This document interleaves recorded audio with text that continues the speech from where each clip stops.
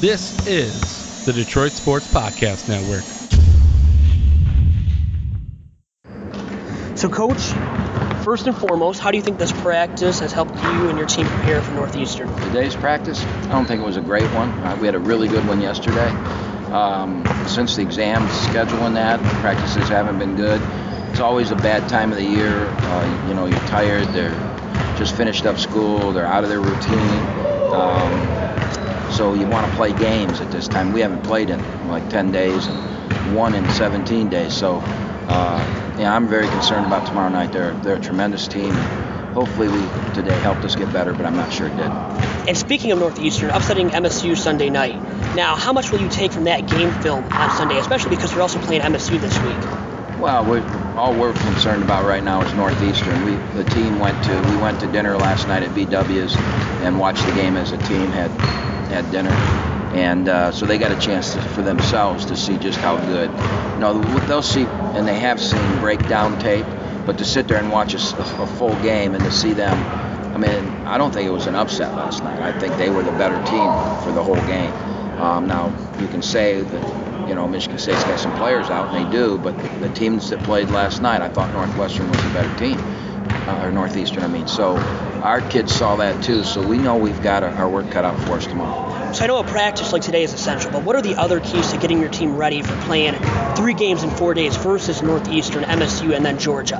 Well, the good of it is the level of competition. There's 3 outstanding teams, so mentally we'll be into it. I don't think we'll have any overconfidence or think we can just walk out on the floor and win. I think we know the importance of us playing very hard.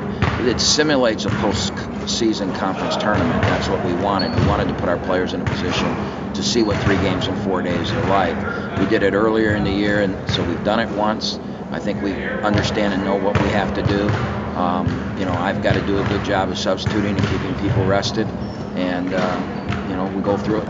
And then playing against all these tough non-conference foes to start off the season, how does that get your team ready for producing consistent, successful results during Horizon League play? Well, I hope that we'll be able to do that. You want to be in a position.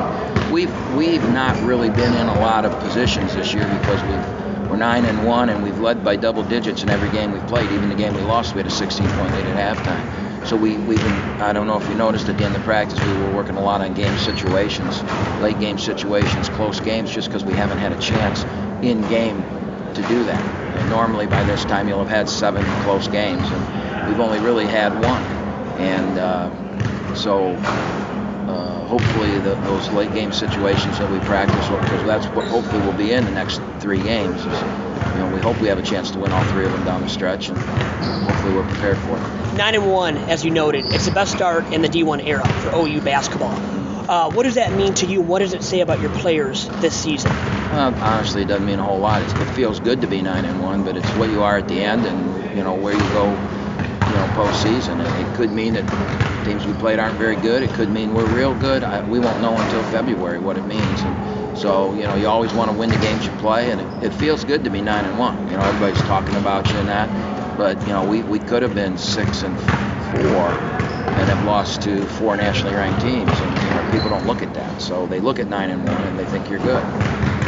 Now, really quick, I think it's the most important question. It's about the ugly sweater you're wearing tomorrow night. Gotta find out if you can give us any kind of indication or hint to what that ugly, and you said extra ugly sweater, may look like tomorrow night. Yeah, it's bad. I think that you'll be like, I've never seen anything that ugly in my life.